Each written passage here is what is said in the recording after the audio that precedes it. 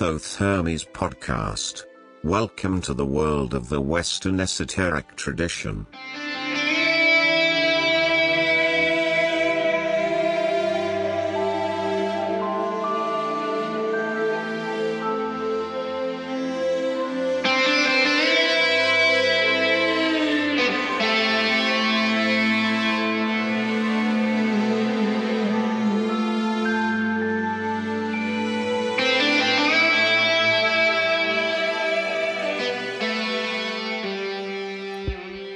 Hello, friends and listeners, and welcome to a new episode of the Thoth Hermes podcast. Today it's Sunday, as always, and it is June the 6th, 2021. I am Rudolf, and I am your host, and this is episode number 7 of the season number 6. Well, we are advancing already in season number 6. And, my guest today, the guest for the interview that you're going to hear in a few moments, will be Sarah Mastros. Sarah Mastros, who I think you have heard about. She calls herself the Witch of Pennsylvania, but we'll hear more about her in a few moments. I'm happy that we have returned to our show and that you have enjoyed last week's episode with Jack Fox Williams. If you have not listened to that yet, well, why don't you go back to the website, to thothhermes.com, thothhermes.com, and listen to it. And to all the other episodes you'll find there, including, of course, and that's very important, the show notes for each of the shows. And while you're there, just leave me a message. I enjoy your messages, and it would be lovely to get one from you, either a voicemail, which you can use the tab voicemail for on the website, or you go and write a message on the communication page. But there's also a good old email, info@thothhermes.com, or of course Twitter and Facebook, where we are highly present, and we'll try to answer all your messages. That would be lovely to get one from you. And while you're on the webpage, have a look at that little button that says Patreon donation there. Would be really important and great to get you as a patron of this show, as about 45 people are already. We need more of you. We need to sustain this show. It's not much money that we need, but we need a little more still. And, with $1 per episode, you're already in and a patron of the show. Please help us with that. And if you prefer a one-off donation, that's also possible. Just click on the donation button on the website and do the rest. Thank you for that. And thanks to all of those who have done so already. Well, Sarah Mastros, I said, is our guest today. Witches and Orpheus is the title, and we'll hear in a moment why this is the case. But as always, before we go into the interview, we're going to hear a piece of music. And, well, we are returning to play music from somebody that you have heard already, I believe, twice on the Thoth Hermes podcast, Heather Dale. Heather Dale, who is a Canadian musician. She does lovely music she has Celtic roots herself, so you can hear that, of course. Her music is strongly influenced by that, but she does all kinds of transcending the limits of her traditions. So we have ballads and folk songs on some end, but also incantations she has been doing lately. We have played some of them before, and today I thought I'll bring her back because she's always really nice to listen to. And we do 3 very different styles of her music to present her as the full artist that she is, Heather Dale. She, as I said, is from Canada, and her latest release is Incantations number 2.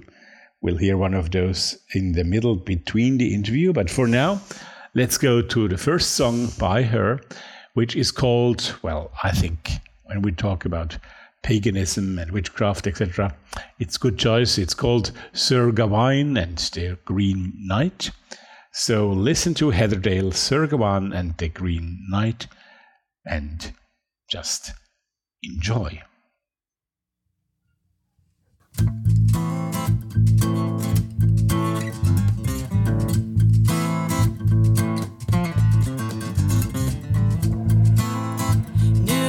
summer's day, dawning wet on Britain's shore.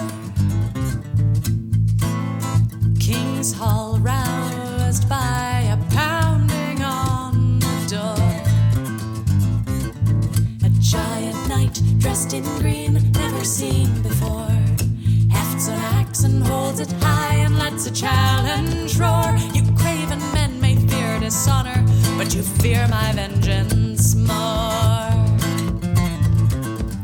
That's fear that chills you like a wraith, and it's doubt you gird about your waist. It's rare the man who'll hold to faith and face me in memory.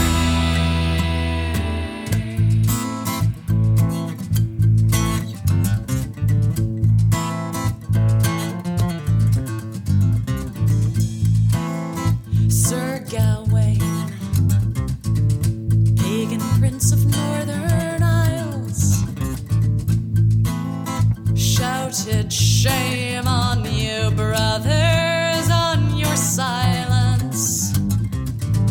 Took the axe and struck his blow, brought the giant low, raised his head and held it high, and met the giant's eye, and cried, I'll meet your vengeance in a year, and we'll see who'll die, you or I. That's fear that chills you like a wraith, and it's doubt you gird about your waist. It's rare the man who'll hold to faith and face me in the morning.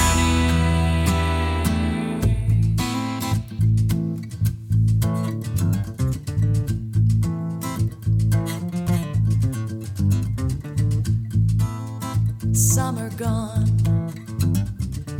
and Gawain leaves upon his quest.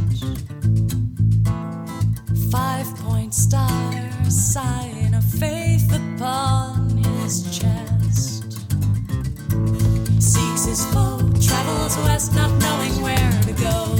No clue until a baroness has promised aid to show, but only if he stays guest within her bower 3 days, no less. That's fear that chills you like a wraith, and it's doubt you gird about your waist. It's rare the man who'll hold to faith and face me in the morning.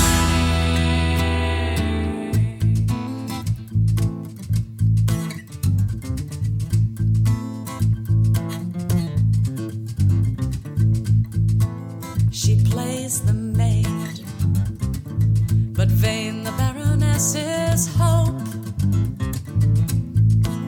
Gawain's not swayed, another lady holds his oath. She offers body, offers land, but each advance is spurned. She puts a belt into his hand, a gift of magic earned by constancy in face of all temptation to his given word. That's fear that chills you like a wraith, but hope you gird about your waist.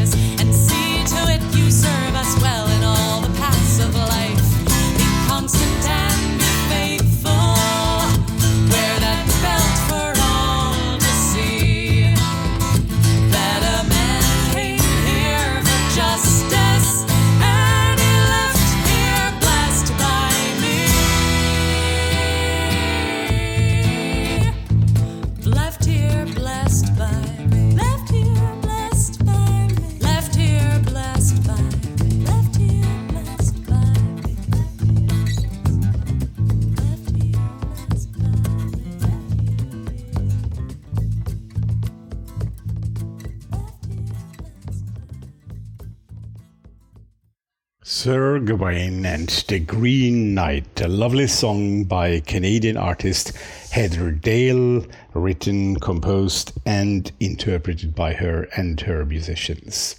And she'll return later on in this show, of course. But now let's turn to our guest of today, and we are going to speak, as I said, to Sarah Mastros. Sarah, she lives in Pennsylvania. She is a very active witch, but she used to be a mathematician also. So she's going to tell us a bit about that.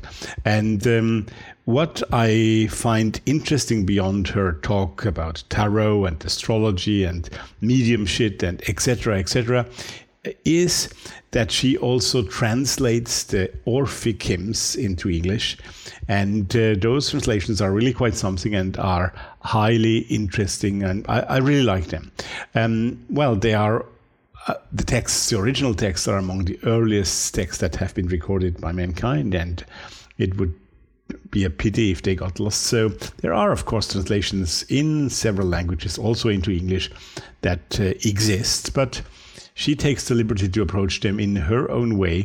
And as I now usually read a few texts from the author or from the artist that we are presenting in our interview, I think the best thing to do is to read to you some of those short hymns that Sarah has translated. And well, who could better do that than she herself? But so I will have for you now three hymns from the Orphic hymns translated by Sarah Mastros. First one is a hymn to Hecate. The second one is a hymn to the moon. Those two will be read by Sarah herself. And to round it up, I will read for you a hymn to Gaia. Hecate, Anadia, Triaditas most lovely, we call to you now, O saffron-robed lady. You rule the heavens above and the black deeps below. You skate across waves and surf the sea's flow. Sorceress soul, you dance with the dead and the deer and the dogs who delight in your tread.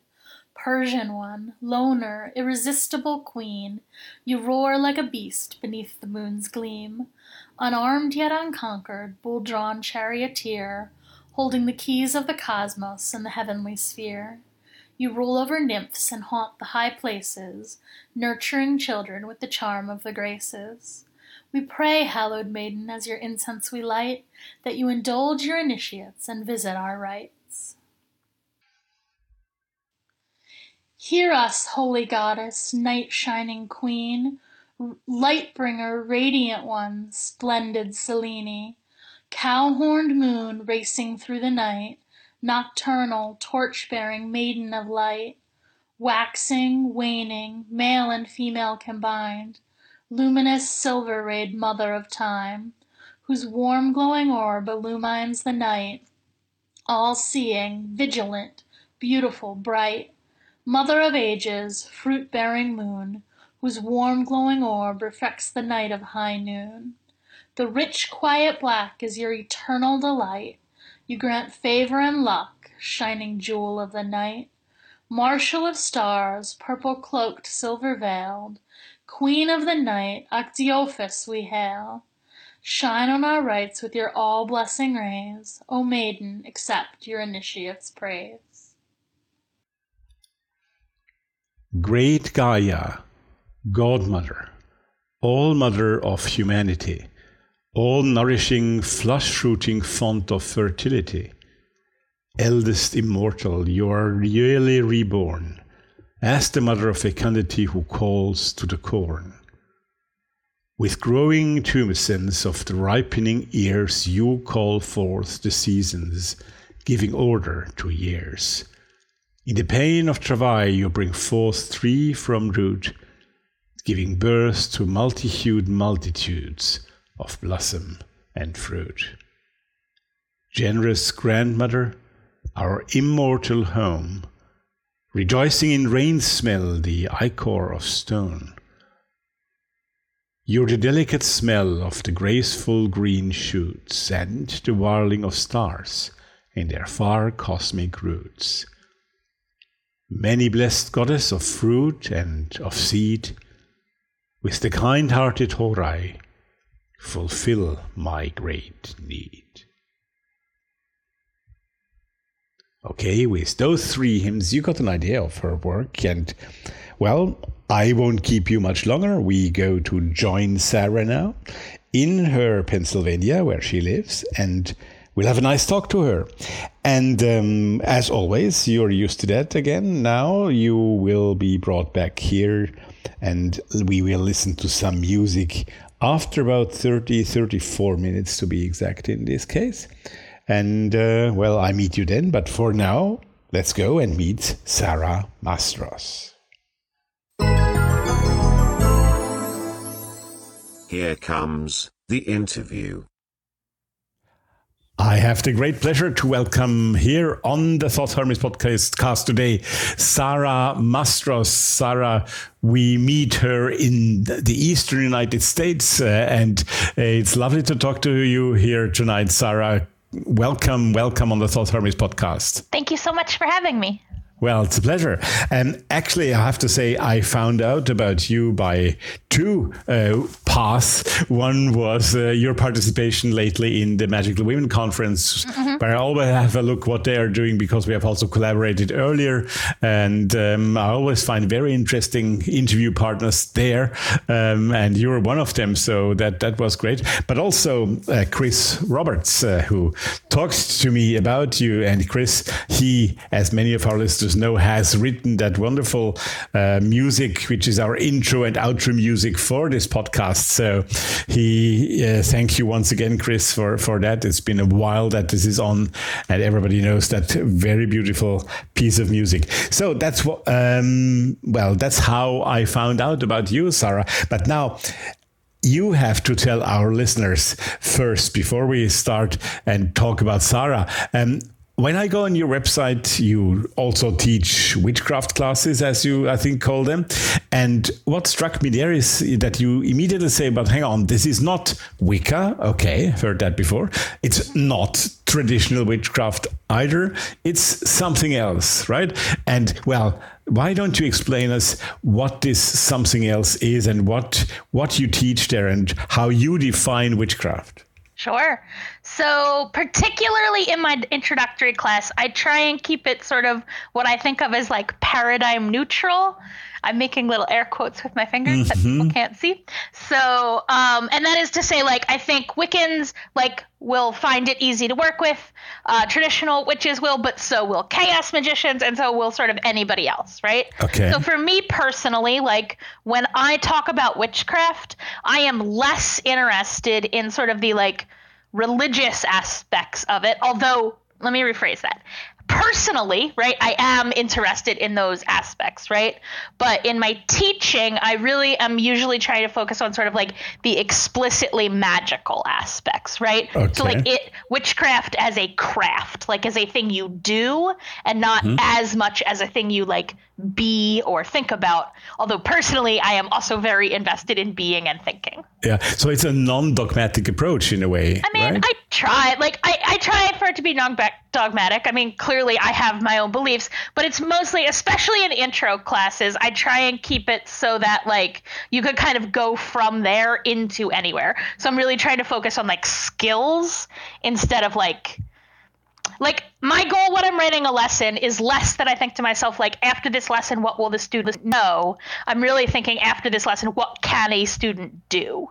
Right. You know what I mean? Like, things they can do, like, and right. And I try and keep it sort of, I don't know, as like loose as I can about the like metaphysical structure it's put in. But I will say, like, personally, I think my beliefs are probably somewhere in the, like, I don't know, neo-pagan, eco-animist region, but I'm disinclined to put specific labels on them, except that, like, I am sort of specifically, I participate in a pagan monastic order called the Sisterhood of the Crocopeplos. So, like, I do have, like, this one very specific religious practice. And, like, I think some people know me from my work with the Orphic hymns, which are also sort of, like, exactly a specific type of religiosity. Exactly. We come to that and to what you just said about your personal beliefs and Sure. activity also in a moment, I would think. So if today a young or not so young person would like to start in magic, right? Of course, you would like them to attend your course, but what would you in general tell them to do? Because today the internet Right. is such a vast thing of possibilities. So, Right, agreed. what would So you when- suggest to such a young person? Right. So when I was coming up in magic, the problem was the opposite, right? Like what I did was like whatever I could find. Sure. You know, and a lot of those things I sort of knew right away, like, oh, this isn't like exactly how I want to be doing this. But like I just didn't have other options, right? And I think that there's value in that, right? So one thing that I suggest to young people is that they kind of like play the field. Do you know what I mean? Like don't like sort of pick one style and like get married to it on the first date. Do you know what I mean? Like try out a lot of different Right. things and sort of feel out what works for you. But the single biggest piece of advice I have for new people is to find like actual human teachers and co-magicians. I really actually think it's more important that they have like co-magicians that are in person that they can like be in the same room with.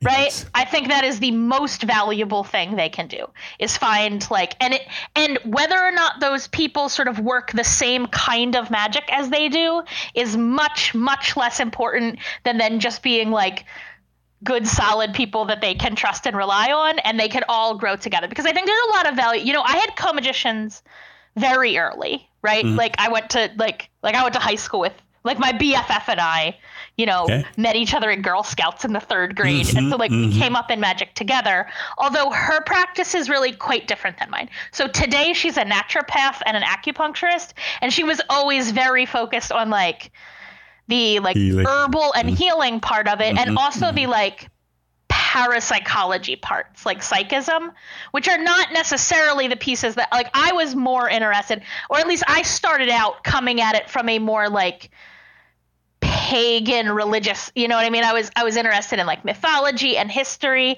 but also in like, you know, potions and amulets and stuff. And I think it really helped both of us to always be having to explain it to someone else in like a slightly different language. Like what she did and what I did, you know, became more and more similar. Like now I think, you know, there's a big overlap because we did it together. Of course. Right. But, you know, there's stuff she does and stuff I do. And I think it paid off to have to. Complementary, basically. To always, you know, there's when you're doing it all by yourself, it's really easy to like fall into this sort of trap where it ends up being really entirely in your head and you never actually have to explain it to anybody else or like justify it to anybody else. Like there were plenty of times where she'd be like, yeah, Sarah, no, like you're full of crap. That's not true at all. This spell obviously did not work.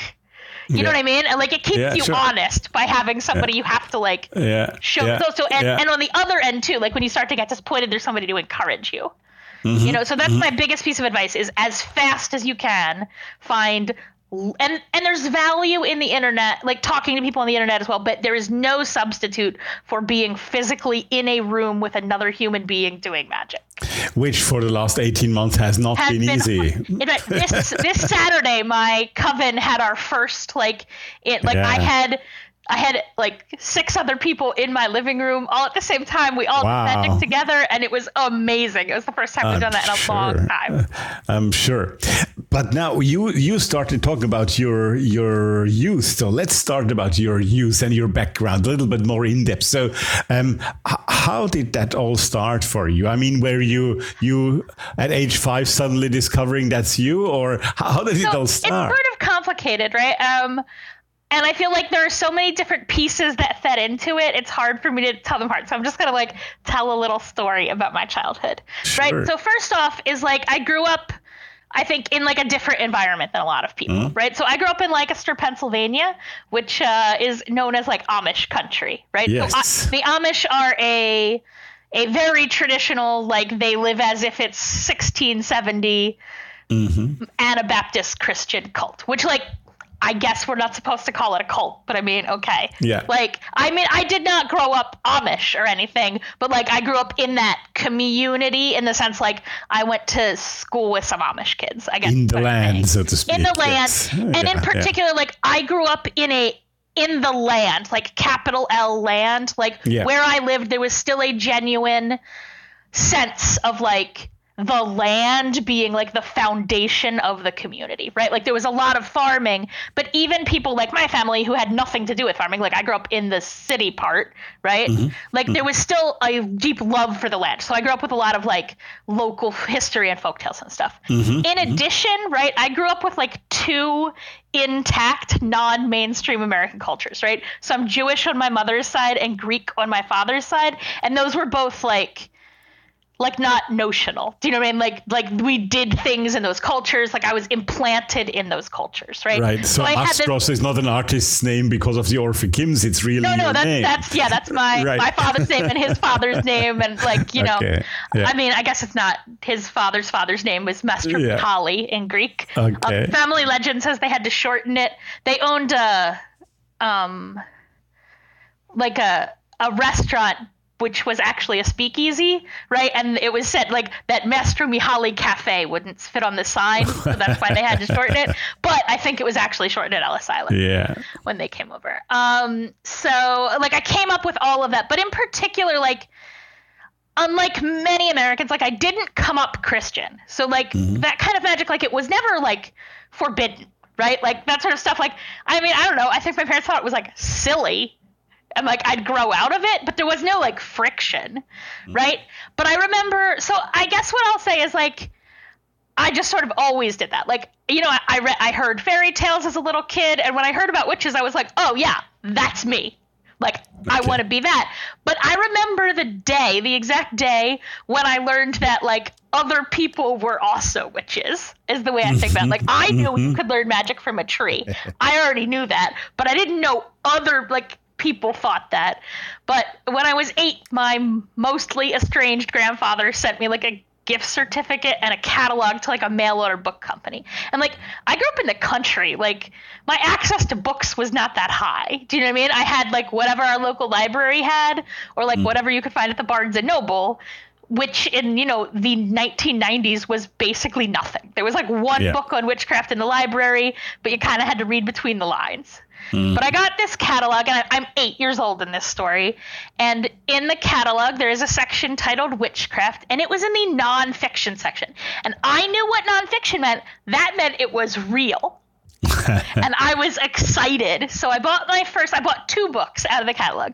The first one was, I feel bad, I actually don't remember the exact title of this book. It's Ray Buckland's, I always call it the Big Blue Book of Bibbidi Bobbidi Boo. Yeah, but Ray like, Buckland, of course, yeah. I think it's just called like Complete Guide to Witchcraft. Let's feel bad together, we should know that name. I don't know what that, but everybody actually knows what book I mean. It's the Big Blue one by Ray Buckland, has a pentagram. That was my first book, and it was, you know, fine. Like, honestly, it was probably among the best books I could have gotten into in the, like, early, I guess this is like the late 80s or early 90s. I think it's called Buckland's Complete Book of Witchcraft. Yeah, and that book was fine, although in truth, it is not necessarily a book I would recommend to beginners now. I think there are better options in the market now, but it was, you know, fine. But here's what I feel like I got out of that book. Like, one, witches are real and I can be a witch.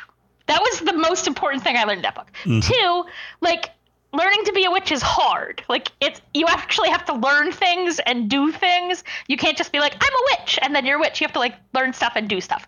I believe that I'm glad that book said that. And then the third thing I learned was that like you can, like, witchcraft is like hidden in history and mythology and stuff, and if you read carefully you can find it. All of that I still definitely believe.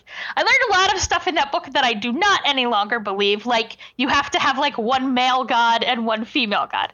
So when I was at this point in the story, I think I'm probably like 11, I like had to dedicate myself to a god and a goddess, I was told. So I picked Hermes and Hecate, who now are like, basically the most genderqueer gods I could have picked. Yeah. Except I guess maybe Dionysus. I mean, there are other choices, but like that is not like what they meant by Lord and Lady. Clearly, that is not who Certainly they meant. not. Yeah. But I don't know. I guess I dedicated myself to Hermes and Hecate when I was like 11, and that has gone very well for me. Like, I had no regrets. That's been great.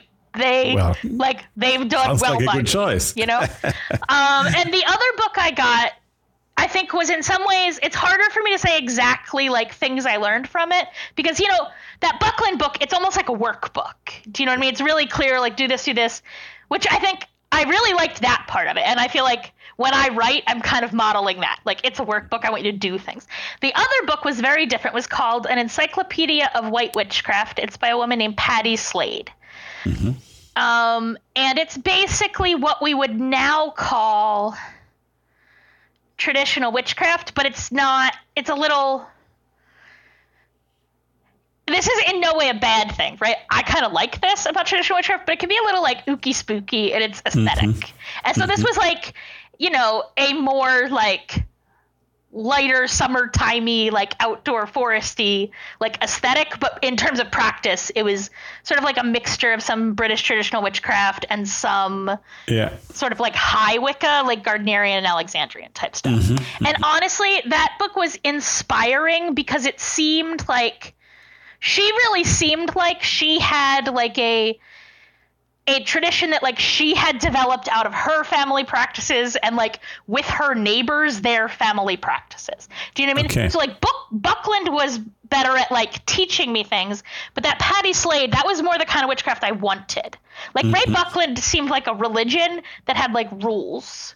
Mm-hmm. And Patty Slade's witchcraft seemed like a cultural practice, like a folk practice, which was more of what I actually wanted. So those two books together, I actually think like I really lucked into. Like I think in terms of beginner books that were available in the market, they were really good, right?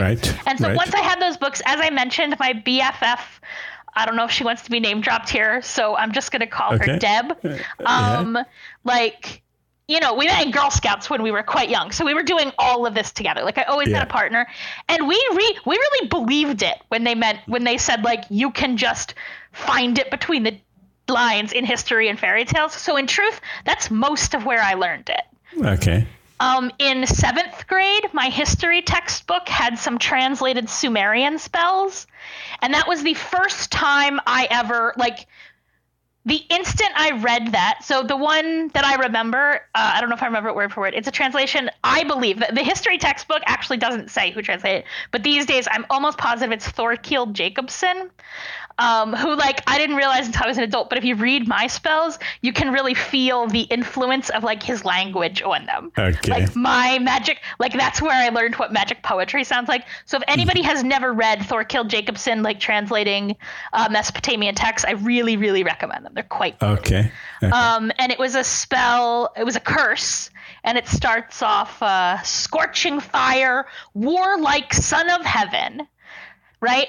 And, like, I can't really say, but the first time I read that, I was like, oh shit, this is like real witchcraft and not that like, this is in no way a commentary on Wicca. This is a commentary on like, by this point, like, you know, early 90s pop witchcraft. But I was like, oh shit, this is real and not like that Barnes and Noble shit. Like I was like, there is a difference in power and structure between this magic and that magic. And I was sold, right? So I talked to my history teacher. I was like, where can I learn more? And she sent me the Epic of Gilgamesh, which was cool, but not exactly what I wanted. Right. Yeah, but it built from there. That's when I really, like, I was like, oh, there are like magical texts. Like, I don't have to learn this from a fairy tale. Yeah. And that's when I just set my heart on like getting my hands on real magic texts. I finally like finagled my way into I'm in 7th grade of this story. So it took some doing, but I got a card to the local university library and they had better books. And that's where I started. Right. So I sort of cut my teeth basically in the Keys of Solomon, right? Was the first sort of like whole magic book I had access to. Sure. And I don't know. And then I just kept going from there. But that's sort of the story. That's my origin story. Now I have to, well, that's a very interesting story. And we come back to that in 1 second. Sure. I have to hold you with one question. I like to ask people like you who are very knowledgeable and have a lot of experience, definition questions. Okay. So, define for us your definition. Give us your definition of witch. What is a witch for you? So I think witch, one, is like a person, right? It's a description of a person, and the description of a person not based on what they think, not based on what they believe, but they're based on what they do, right? Mm-hmm. So a witch is someone who has access to non-normal power to impact the world around her in a way that her neighbors do not understand and are a little bit freaked out by.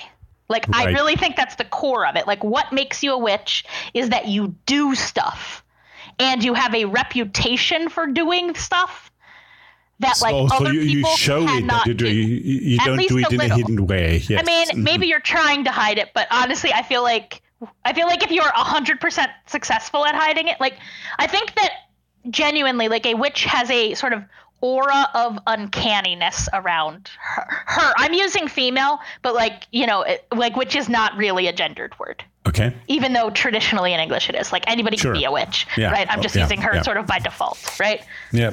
But I really do think that witchcraft is about, you know, there is an element of being slightly out of step with kind of like commonly accepted rules and regulations. Like you're cheating. You're cheating at like the rules of how the world works, and it's at least a little bit visible on you. Yeah. Some people like, and some people don't. You know? Yeah, exactly. And now let's go back to where we just took off, because you were talking about those grimoires and your discovery of the, let's say, Middle Eastern magic at that point. And that's interesting because I honestly, that it's a combination that is not so much around of somebody who defines herself or himself as a witch and not as a magician or high magic or whatever. And on the other side works with the grimoires, all the classical grimoires. Sure. So what brought those things together for you? Well, I will say that for a long time, right, in like my 20s, I really did avoid using the word witch to self-identify and instead identify it as a magician or occultist. For me, and I'm not saying this is why other people do it, but for me personally, I know because I'm me, that choice was motivated 100% by internalized misogyny. Like I was like, oh, I don't do that loser girl magic. I do like the awesome boy magic, which like is ridiculous. And now the reason I use witch usually instead of like sorceress or magician or anything like that is generally sort of the opposite. Like I am really making like it isn't my choice of that word is explicitly political. Like that's why I like witch better. Okay. Yeah. But I am happy to identify also as a magician and also as a sorceress. Like I do all of those things, and I don't think they're necessarily all the same, right? I think some people do only one, but I broadly am really, I would just say commitment averse, and I don't like to be tied down to any one specific kind of thing. But I do generally have a preference for older and more like bookish magic is kind of my natural preference. Although these days I've really been trying to do a lot more like land-based practice, which is because I recently, you know, from when I was 18, I moved out of my parents' house until 4 years ago. I had never lived in the same place for more than 2 years,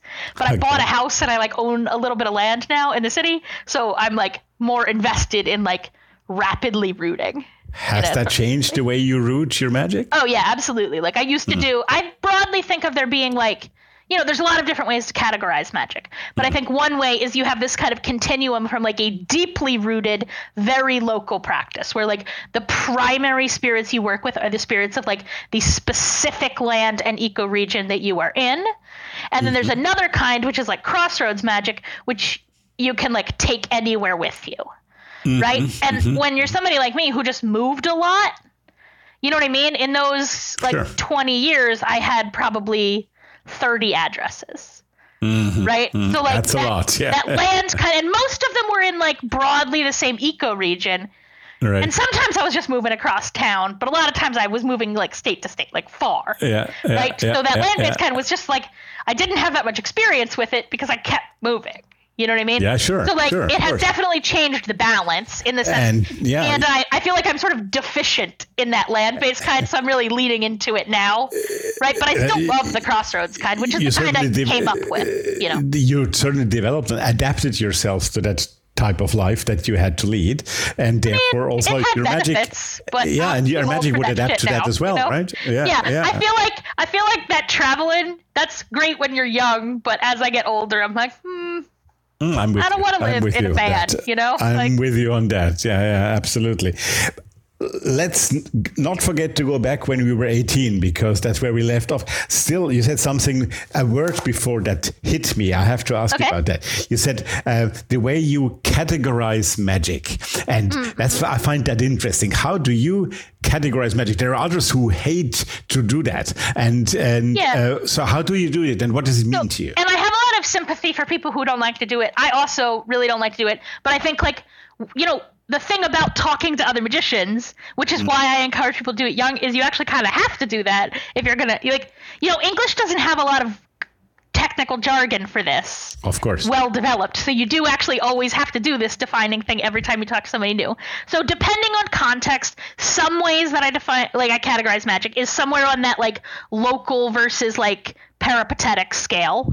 Right? Yeah. Is it like local magic or wandering? And one of the ways I thought about that as a kid is, like, you know, my Greek family were recent immigrants, right? Like, my dad was born in the United States, but, like, recent immigrants, and including like I grew up with a lot of people who, like, grew up in Greece, spoke Greek, and their Greekness to them, they were really, like, in the, like, as a family and and my family was one of the first Greek families in the town where I lived. Like, they helped found the Greek church, right? But we'd been there for a while, right? My family, which meant that I was related to basically every Greek person in town. Right. Like, if they'd been there long enough to get married, they married into my family in one way or another. There just weren't that many Greeks, right? Yeah. Or like my dad, they married out, which, at least when my dad did, it was not thoroughly approved of. But I mean, they liked my mom. They got, I don't know, by the time I was old enough to remember, they had gotten over it. Yeah. Right. Yeah. And right. But it was it was clear that, like, they had to understand what their Greekness meant when it wasn't about living on the island of Kos. And it was an island, so, like, they had a very clear, relatively small, defined, like, piece of land that, like, where their ancestors' bones lay for a long time. Whereas my mom's family is Jewish. And so, like, you know, it was a diaspora culture. It was always the opposite. Culture, yeah. Right. Yeah, and so, like, I kind of grew up with these two cultures on two ends of that. Right. The Greekness was very rooted. Right. And again, also, I grew up in a place that I loved, like, that land. I loved the land, and the land was amazing. You know what I mean? It's fertile and lush. Like, it's one of the most fertile, non-irrigated places in the United States. Like, it's just good land. Right. And it's land that people sort of have been taking care of. Yeah. Right. And then on the other side, I had this, like, wandering culture. Right. So that's one way I categorize it. Sometimes I categorize between, like, I guess what we would call, like, high magic and low magic. But honestly, I think historically, I think the biggest difference between high magic and low magic is that high magic requires literacy and low magic doesn't. And since we live in a culture of almost ubiquitous literacy, like, I think that distinction is not – I think that distinction matters more when you're talking about, like, historical things.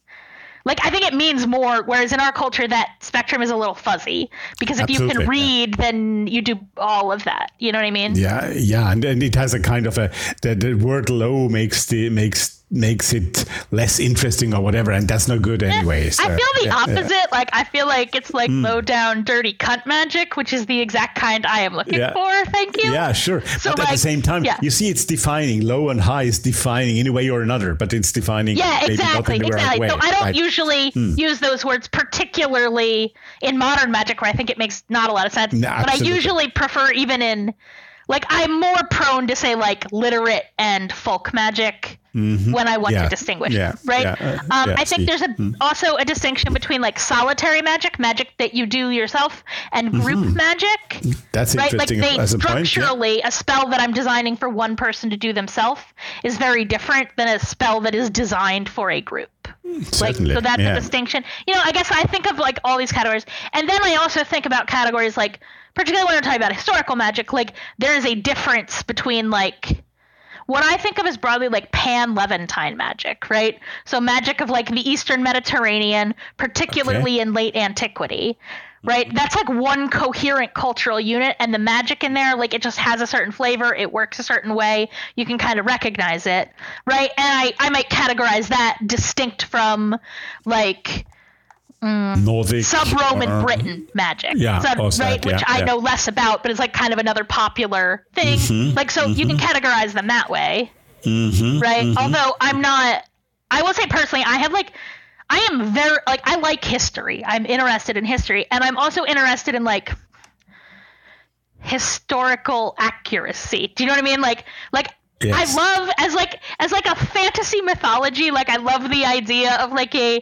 Paleolithic romantic matriarchal past, but like I don't think that is actually maybe what was occurring.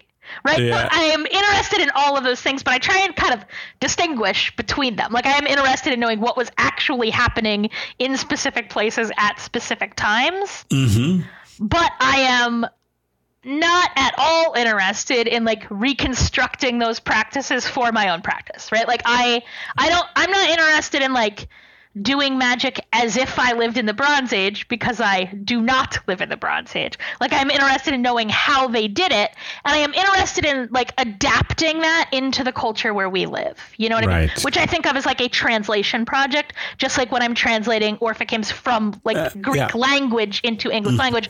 I am really, what I think I am doing is I am translating them from like Grecophone late antiquity to like modern America, and more broadly Anglophone paganism generally. Well, if you take the word translate at its Latin roots, that's exactly what it means to take it and put it on another late, right? Latum, on another field, basically. Exactly. And not just change the language. It's much more than that. Sometimes I prefer the word interpret to translate, because I worry that when I say translate, people like want a more literal translation than I am giving them. Although I do, I do a lot of like footnoting. So it's not like, I'm not trying to hide why like what I said is not exactly what that text says. Yeah. But so like, and I think that in terms of like translating language, but also more broadly, I am interested in doing that. But what we say in my circle is no reconstruction except imperial deconstruction. That's a good one. And like, I'm interested in learning what they did in history.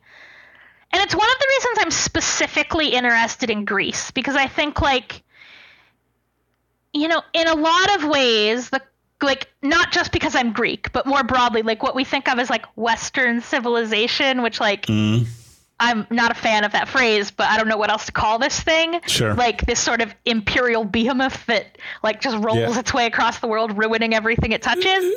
I mean, maybe other people have different opinions about the ruining, but like I'm not really on that colonial imperial theme. Thank you. Sure. But like in some ways, I think like that culture is, at least the way we experience of it, a lot of it develops in Greece. And like Christianity, like we think of that as being indigenous in Judea, but it's actually not. It's indigenous to Greece. Like what we call modern Christianity, like started in Greece. So I'm interested in that time period, because like you can sort of see how it rose, and that gives you some information about how you roll it back. You know what I mean? But I'm never interested in going backward, right? I'm not looking. It's not that I want to live in pre-Christian times. I want to live in post-Christian times. Which I mean, no hate to my Christian brothers and sisters. You know what I mean? Like they can do their thing, but like as a like the sort of cultural construct that includes Christianity and empire and colonialism, which I think personally are like power structure included, right? Yeah, they're entwined together. I would like to live in a world after that. After that, yes, I'm interested in looking at how that came into being, and also how it like, but like when you look at it in like the British Isles, I feel like you're looking at it when it's like already so powerful and it's acting on another culture, whereas when you look at it in like in Greece and the Levant, you're looking more at it like rising up slowly. So I feel like if you can understand its beginnings, you can learn how to understand its end. So that's one of the reasons I'm particularly interested in like Mediterranean late antiquity. But also, I mean, that is also where my ancestors are from. Almost all my ancestors are from that region. Although I have a little bit of like... Yeah. My father's mother, who was adopted, so like I don't think of that as my culture at all. Like, but genetically, I have some like what I think of as like generic mixed white person, like some British and some Irish and some Scottish and some Norwegian. But I don't, I didn't know any of that family or like interact with them in any. So I don't think of that as my culture at all. Like my culture is Greek and Jewish and Lancaster, Pennsylvania, which like has its own culture. You know what I mean? Like that's a nice mix, isn't that? And I speak a little Pennsylvania Dutch. Like that's what that culture is, right? Like, right, yeah, sure. Right. So I grew up in that culture as well. Well, I'm glad I asked you the question about category because I really like it. There were also a few new categorizations, at least for me. They're in there, and I really like that. Very interesting. Now, let's take a break as announced, and let's hear a little piece of music again by Heather Dale. Well, little is maybe a bit wrong said. It's a bit longer. It's about, it's not that long. Anyway, it's about 8 minutes and something, but it's an incantation, and you should really try to let yourself fall into that. Actually, she calls it a Reiki meditation. And it goes by the name, and I found that very fitting for our interview, by the name of Bonfire. So, we'll hear Bonfire, a Reiki meditation, but also called an incantation, interpreted and conceived by Heather Dale. After which we will return to the interview with Sarah Mastros. And at the end of the interview, we will again hear Heather, but in a completely different style of music again, and this time it's a song called The Dream of Ronneby. I hope I pronounced that correctly. Okay, but for now, let's hear Incantation.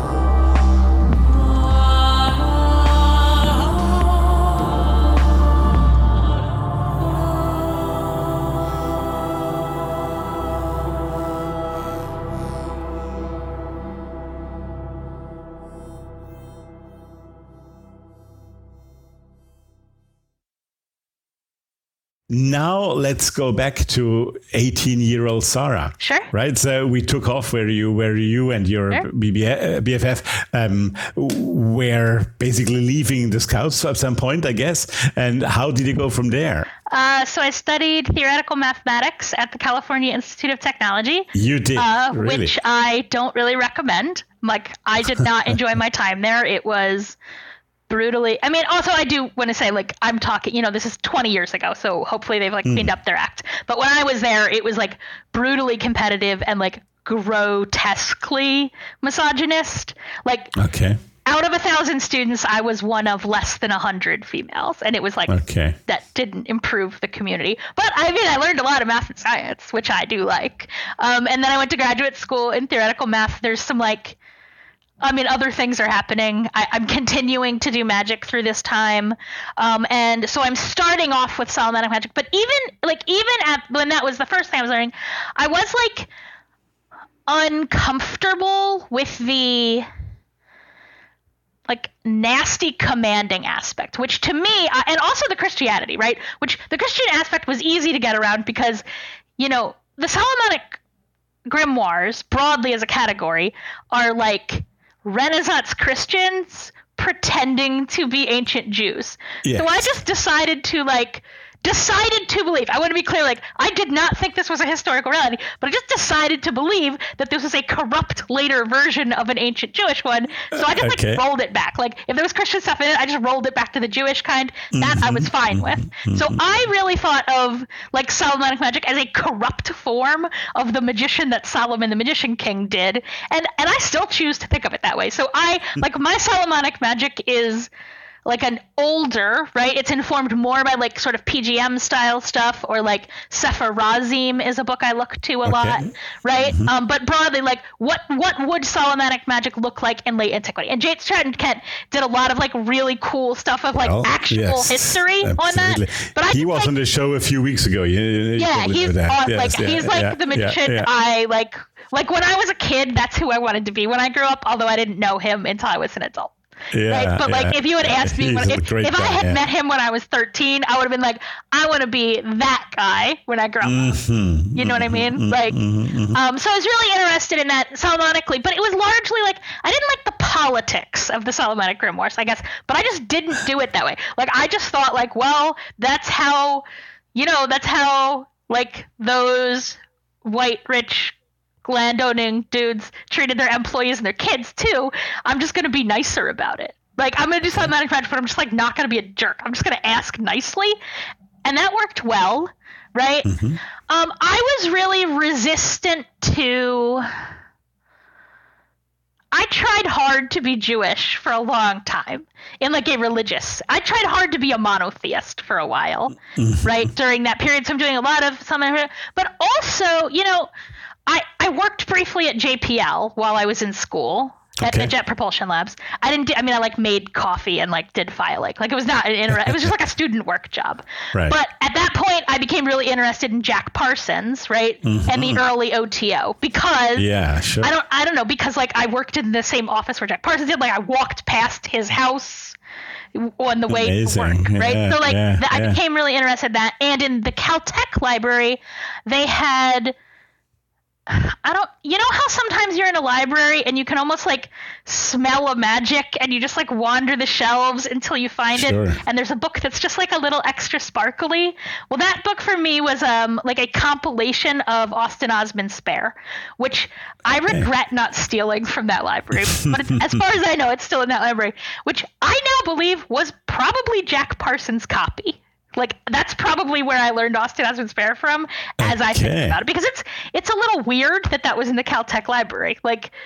You know what I mean? But it was, right? They actually displaced there, They actually had right? But it was one of those where I wove through, I smelled it in a dream, but it really was, right? And I regret not taking that book with me left when I left. So that's when I sort of got into more modern OTO chaos magic, because up till this point I had tried Wicca and this is no complaint about Winslow, but like the particular Wiccans I met when I was 13, one, couldn't magic their way out of a paper bag, all of them put together, and two, was like not a safe place for a young woman to be. So I bailed on that community quite quickly, which is not a commentary on Wicca broadly. I just like the first coven I met was shitty, and I was 14, so I just assumed they all were, right? Yeah. But so like it was then that I started, I had just moved. Like I wanted to meet people, right? This advice I have about meeting people, I wanted to meet other magicians too, because like my co-magician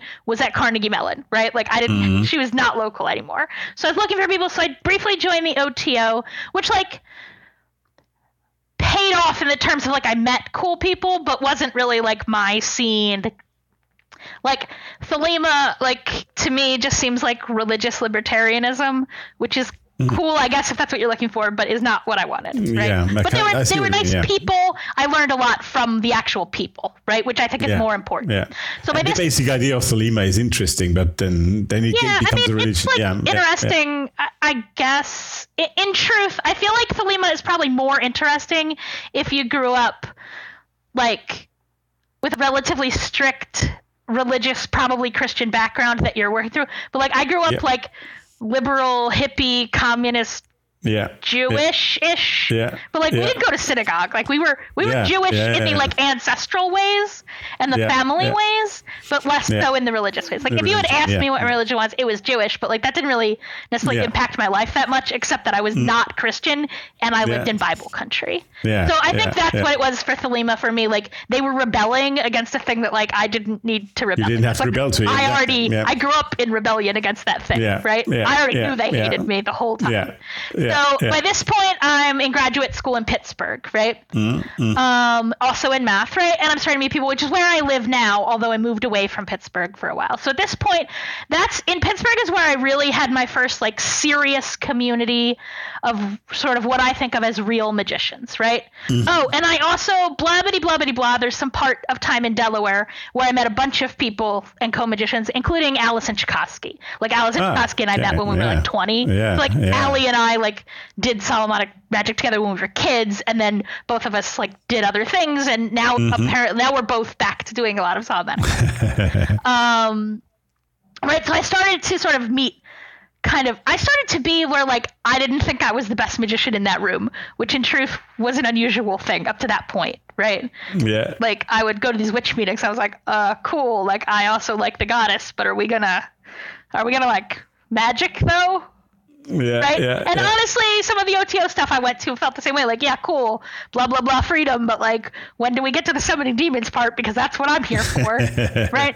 So this is when. But I met a bunch of other people. I guess broadly, we would have described ourselves as chaos magicians. But I think it was more that each of us had our own style, and chaos magic was an easy umbrella to throw all that into. So many of those people that I met then, I still work with. Like, remember I said a coven meeting? Probably half of those people I met through that, and some of them were there with me when I was like 20, right? And my business partner, Simon Zealot, like the Zealot in Mastros and Zealot, he is like, I would say the other person there who is like really got serious about magic and has been doing it the whole time, right? So that's when I feel like I really started to branch out. At that point, like when I came in to that group, I was doing mostly like Solomonic and Kabbalistic work, and that's when I just started to learn like lots of other stuff. That's about, I think, when I got access to like the PGM, the Magical Greek Papyri, which are really like I'm very into. Your thing, yes. I mean, you would imagine. I feel like from everything I've said, you'd be like, oh yeah, Sarah would definitely be into that. That's when I started to do that magic, which I guess at this point in the story is early 2000s. In grad school, I finished grad school, and then I work as a. Originally I was going to get a PhD in math and become a research mathematician. And I'm about to say something that like most people did not need to get most of the way through a PhD in math to figure out, but like math is actually very boring. I mean, not actual math, which I still enjoy, but like I did not want to sit in a cinder block room and do math 12 hours a day, actually.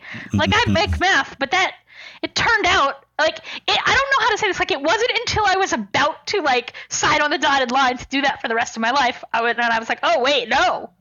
And at that point, I was teaching for the philosophy department because honestly because they paid more than the math department is why. Okay. Right. So I taught logic for the last department. I was talking to my teaching supervisor. And I was saying, all I ever wanted to do was be like a natural philosopher, like Aristotle or like Francis Bacon. And he was like, Sarah, what those people did for a living is just teach rich kids. And I was like, aha, I could do that. And I was already doing a lot of tutoring. I think the semester before that, I had run the drop-in math tutoring center. Like the math department ran a drop-in tutoring center. I ran that for a while. I was in grad school. Okay. Right. So like I like to teach. I really did. That was like that was actually my favorite part of being a professor was the teaching. I really loved that part. It was the research I was like not that keen on.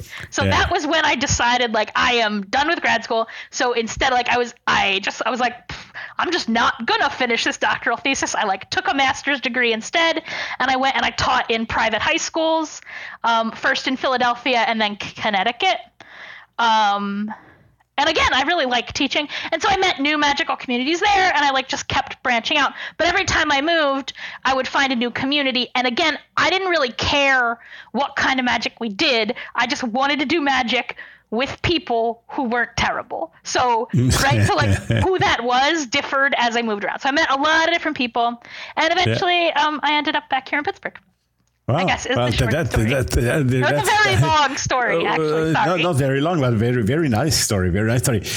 Now, I think you have to watch the clock a little bit. So we should now really... No. Let's now really talk about the Orphic hymns, because I think that's something also, not only a speciality of yours, but that's something that is very interesting and a bit underestimated in a lot of magical circles. I think so. A lot of people don't know enough about them. So tell us about it. So the Orphic hymns are a collection of hymns of sacred. The word in Greek is hymnos, right? So it's clearly the English word hymn. It has a slightly less like religious connotation in Greek, and there's a little bit more of a sense of like an invocation, right? This is drawing a spirit into you. Like that's the function of these spells. There's 88 of them. They cover a range. It depends exactly how you count. Maybe 87, right? They cover a range of Greek gods, sort of all the ones you would expect, and also a lot of more obscure gods, some of whom were so obscure that like they were known entirely from the Orphic hymns. Like that was all we knew about them until, right, in the last, I'm going to say maybe 40 years, we started to dig up some artifacts in Anatolia, right, in Turkey, with like those names on them, which gives a really solid evidence for something that, I think at this point, I think everybody's on board with this claim, is that the Orphic tradition almost certainly gets imported into Greek, or at least it inherits from an Eastern tradition, right? And like then turns into its own thing in Greece.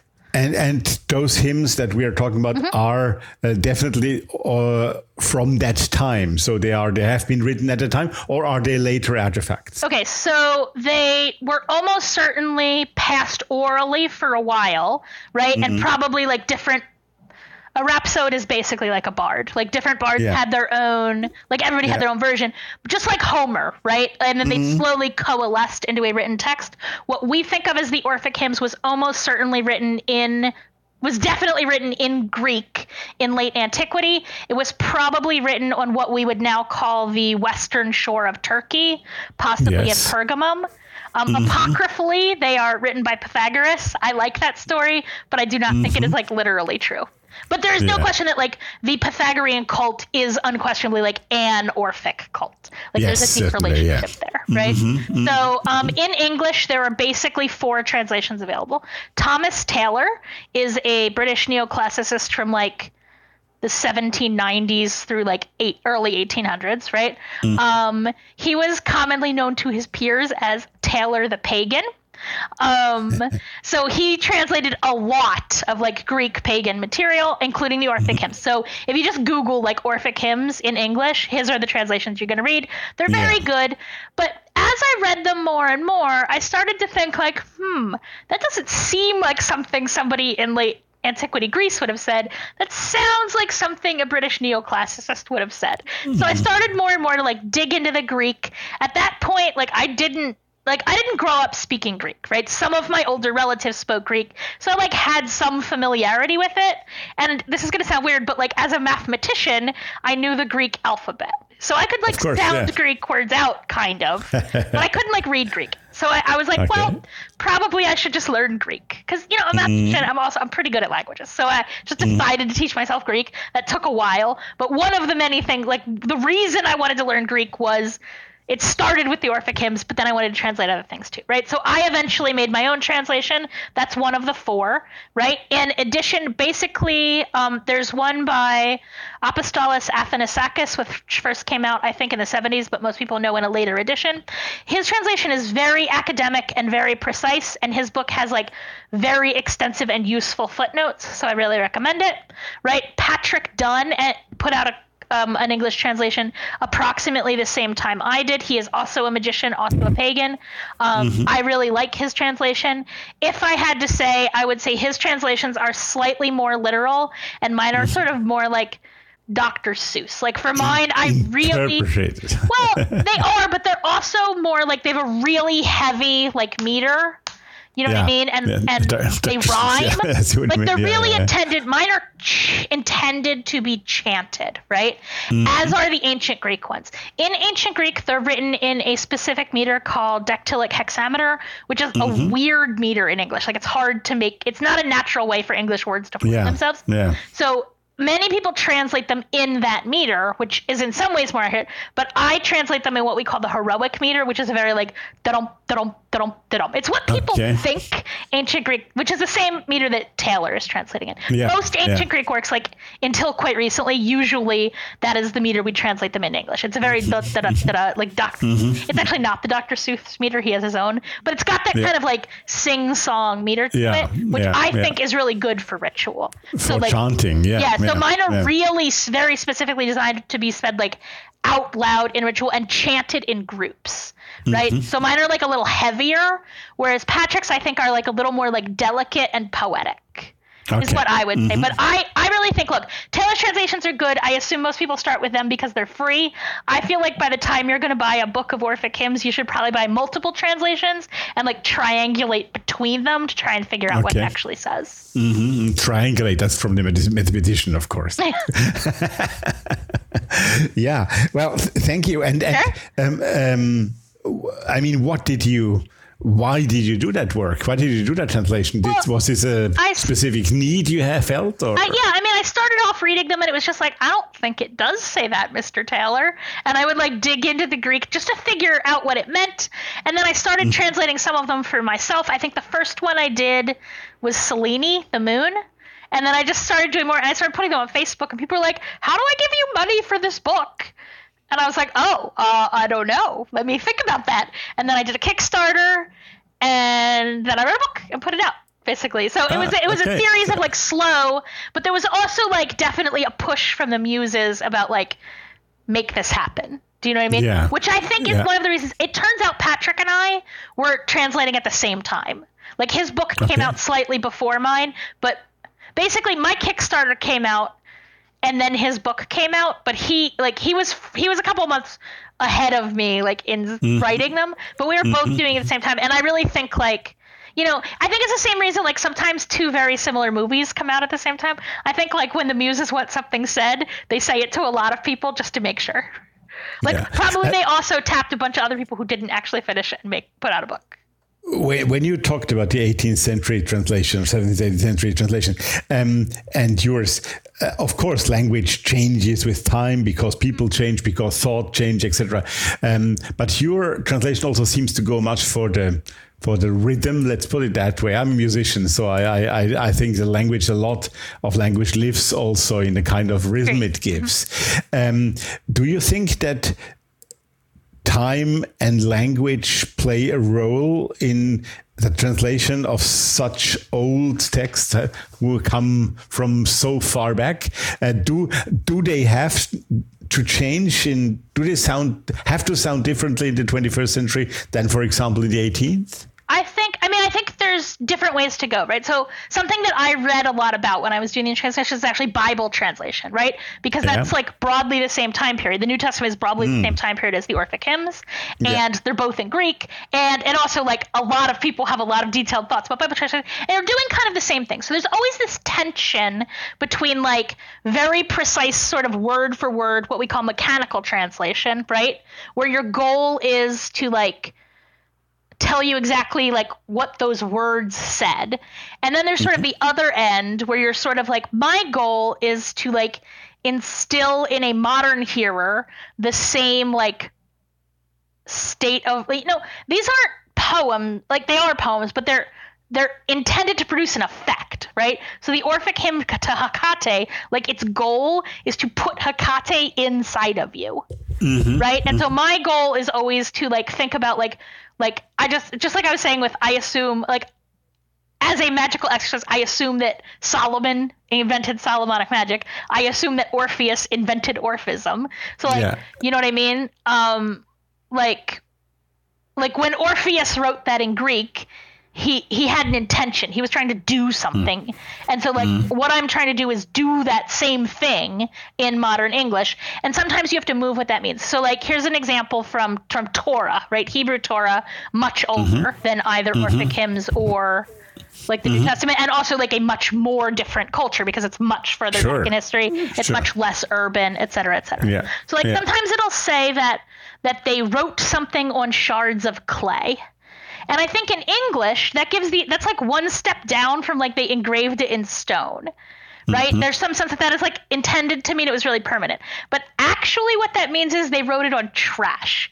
That like shards of clay were the most available material they had. Right. So that's as if in English I was to say I scribbled it on the back of an envelope. That's paper. Yeah. Like, so sometimes I think that's what I mean by there being this tension between what we call foreignizing and domesticating a text. Yeah. And my goal is always to do both of those things at the same time, but that's hard. And also the Orphic hymns have a lot of like weird like wordplay and puns that are hard to capture in English. So I'm always trying to do all of these different things at once. Broadly, I will say that the more familiar I am with a spirit, the more willing I am to stray a little further from the literal meaning, which I do footnote, right? There's extensive translation footnotes, so people know when I changed what it said. How you got there, exactly. Right? There are only two places that I can think of, right, where I just flat out like change what it meant. So once in the hymn to Hercules, he is extolled as putting down the savage races, and I just flat out no, like I'm not gonna do that. So mine says like putting down savagery. You know what I mean? Or like barbarism, something, right? Yeah, and then the other time is in the hymn to Apollo. He is extolled for keeping the races separate. Which again, no, but I actually think in context it means keeping species separate. Like it actually, it's the same word in Greek, right? It doesn't mean, in that context, I don't think it does mean races of people. I think it means like species. So I translated it as like preserving biodiversity. Which like, you know what I mean? Good. But so third place, but I footnoted those. I made those changes because I don't think that in today's world, those gods want to be known for that, right? Sure. But right. And then, so like Hermes hymn, I would say is the one where I think I went the most off script. And there's actually two versions of it. There's a more literal and a author's preferred version. But as I said, you know, I've been working for Hermes since I was 8. And I feel like Hermes in particular is a god who kind of appreciates that playfulness in a way that some of them don't. So some of them are stricter than others, I guess. That's why also this podcast is called the Thoth Hermes podcast. Yeah. There you are. I mean, exactly. Think, you know, I don't want to say he's the only magician's god, but, you know, he's a magician's god. Like, of course. I think we're all into him. Of course. You know? Exactly. Now, Sarah, you spoke very early in this interview of your being part of the, I can't recall the name because I didn't ring a bell, the Sisterhood of the Krokopeplos. So Krokopeplos is a Greek word that literally, it's often used as an epithet of goddesses and occasionally gods. It literally means like yellow robed or saffron robed. So kroko at the beginning is the same word as the English word crocus, like a saffron crocus. Saffron crocus, yes. So the color they are talking about is the color produced by saffron dye. It's like a golden egg yolk yellow. It's the same dye that is used for like Buddhist monk robes. Although I will say that in both Greece and like Buddhism, when they say saffron dyed, those things are actually usually dyed with turmeric, because saffron is very expensive and turmeric is basically the same color. But Crocopeplos, in a more metaphoric sense, almost always refers to like celestial gods. So Homer most often applies it to Eos, the dawn, golden robed dawn. I feel like in that kind of really quite clear what we mean about it, right? The PGM most often uses it for like Hecate.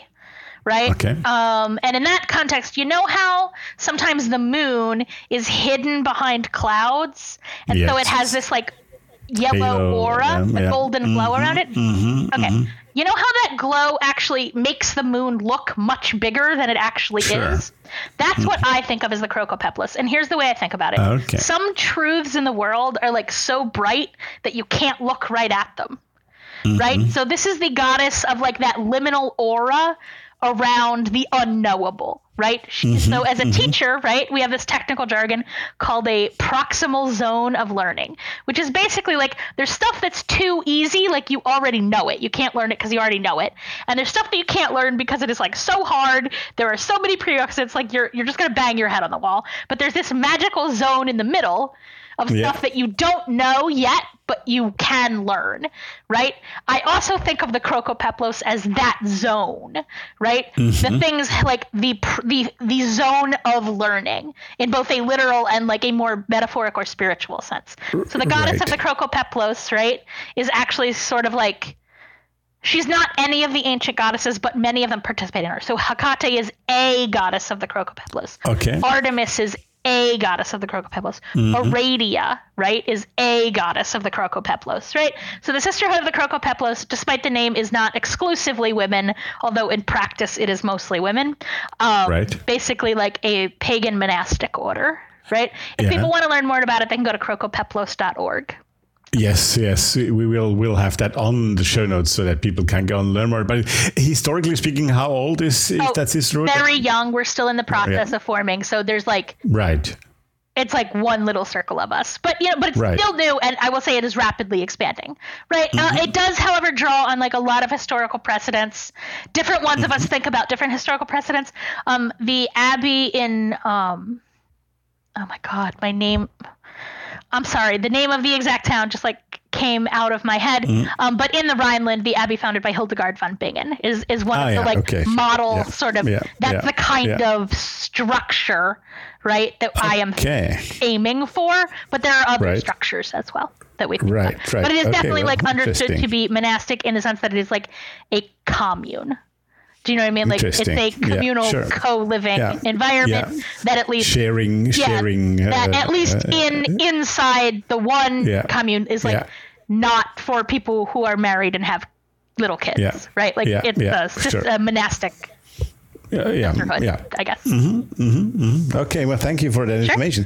Now, you told me before we started talking here online, you told me that you have new projects also coming up. So, especially a new book coming up. So, tell us about your close future projects. So, the big book of magical incense is, as you might gather from the title, about magical incense. So it's about half I go through and talk about like individual ingredients, right? So I think the very first ingredient I talk about in the book is frankincense. And I talk about frankincense, like I tell you what it is, like chemically how it impacts the brain, because most magical incenses are also drugs. Like they do stuff in your brain. And I'm not a chemist, but at least a little. Remember I mentioned that like my co-magician when I was a kid was an herbalist and now she's a naturopath? Well, in between she became a biochemist who specialized in plant chemicals. I lived with her during some of that. So I actually picked up a lot of it. So there's some of that, right?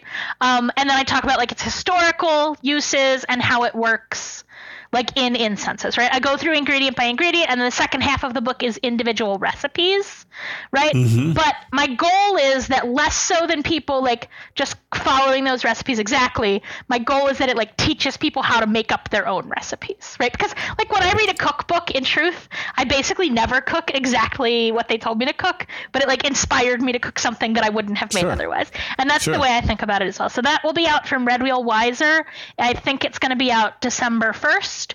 It's available for pre-order online, like at all the big places like Amazon and Barnes & Noble. But in truth, my opinion is that like the best way to pre-order it is to call your local bookstore and ask them to pre-order it for you. Like in truth, I feel like Amazon is the devil, and you shouldn't, in the bad way, and like you shouldn't give them money, is my opinion. Right? I'd rather you like buy it, like keep your local witchcraft bookstore in business. Well, in any case, be it the devil or not, but in any case, your local bookstore will be happy about it, and it's important that we have local bookstores. Exactly. I'm fully with you. And as far as I know, they can pre-order them. Like I think bookstores can pre-order them for you as well. I think they should be able to. Yes. Yeah. So, but it's available for pre-order everywhere. One nice thing about being named Sarah Mastros is, as long as you put my name in quotes, if you Google me, it'll come right up. Like I'm easy to Google. Find it. Yeah, there's nobody else named Sarah Mastros. It's just me. That is true. That I found out about that as well when I Googled you first. Mastros. Remember, I said my family's name changed when we immigrated here. As far as I know, everyone in the world named Mastros is closely, like I can trace. They're my cousin. They're all related. Yeah. Well, Sarah Mastros. Well, that was a really fun hour in your company. Thank you for that. We're glad to have you here. Maybe you have some final word for our audience to send them on their way today after listening to our show. Gosh, I will say, here's my final word. My final word is like, just do magic. Like you don't have to read 8,000 books to prepare. Just start doing it right now, and start doing it with other people, like tomorrow, as soon as you can. And like, just fortune favors the bold. Just jump in and get your hands dirty. You know, as a beginner, it's actually pretty hard to mess up badly because you're just not that good at magic. So you can't really whip up enough power to really get yourself in that much trouble anyway. Just start doing things. That's my final word. Absolutely. So now, friends and listeners, you know what you have to do tomorrow. Okay. Okay, Sarah, thank you so much. All the best to you for your projects, for your sisterhood, and for everything. And enjoy your time. And thank you for being with us here today. Thank you. Bye, everybody. Bye now.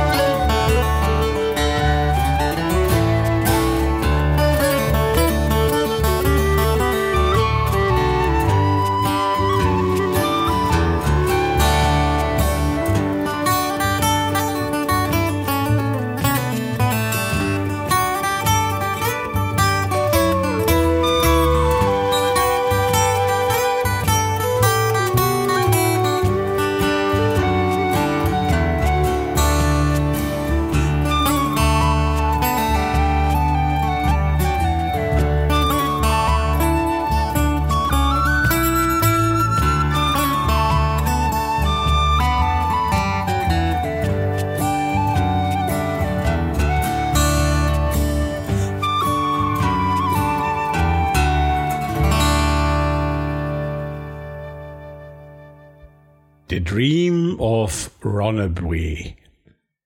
Song composed, written and performed by Canadian artist Heather Dale.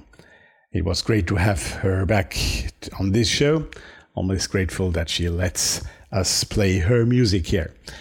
And well, I have to say a big thank you to Sarah Mastros and for a lovely interview that we shared, and I hope you enjoyed it just as much. And go and get that book about the Orphic hymns. It's really, really nice. And there, as you see, will also be a new book soon, as she pointed out towards the end. Go on the website, you find out all the details.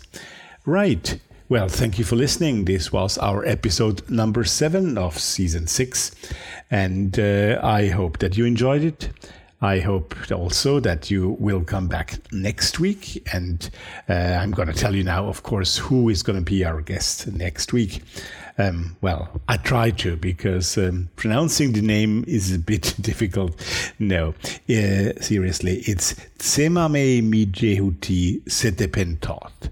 I'm sure you have come across that name, and Reverend Zemi is his short name, and he is the founder of the Church of Flesh and Feather. He's a lecturer and author, and he has recently published with the great Theon Publishing House here in Munich his book on flesh and feather, and we're going to talk about this and his idea behind all that, about his church and about his book with Theon Publishing. So do not miss that. It's going to be next Sunday, June the 13th, and I hope I will have you all back here next week with us. For the time being, I wish you a good week. Until then, stay healthy, stay safe, and well, take care, stay tuned, hear you soon.